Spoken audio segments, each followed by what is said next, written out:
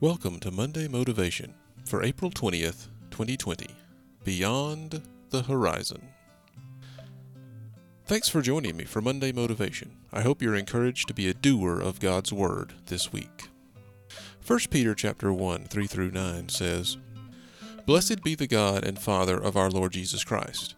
Because of his great mercy, he has given us new birth into a living hope through the resurrection of Jesus Christ from the dead, and into an inheritance that is imperishable, undefiled, and unfading, kept in heaven for you. You are being guarded by God's power through faith for a salvation that is ready to be revealed in the last time.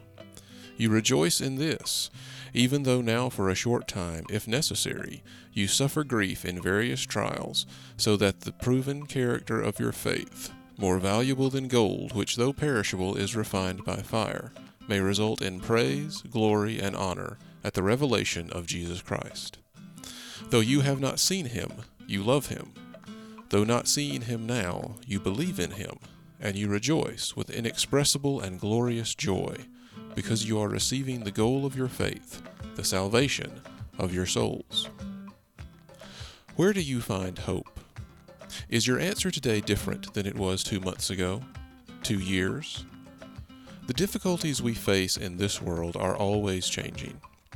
But through these various trials, the character of our faith will result in praise, glory, and honor when Christ returns.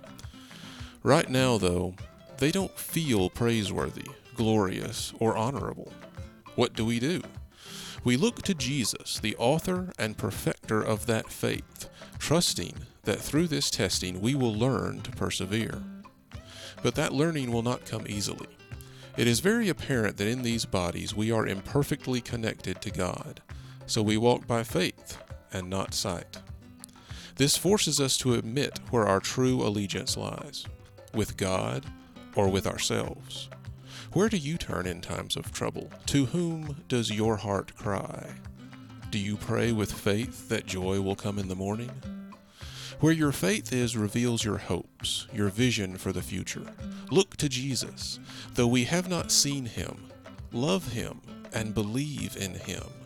Give him praise with joy because you have been saved, because you can see the path he lays before you, better than any path you could make. Trust that he sees further than you can to that bright, boundless future he has in store for you. Our hope is not in this valley of suffering, but on the hilltop. We journey there by placing our faith in God and our hopes beyond the horizon.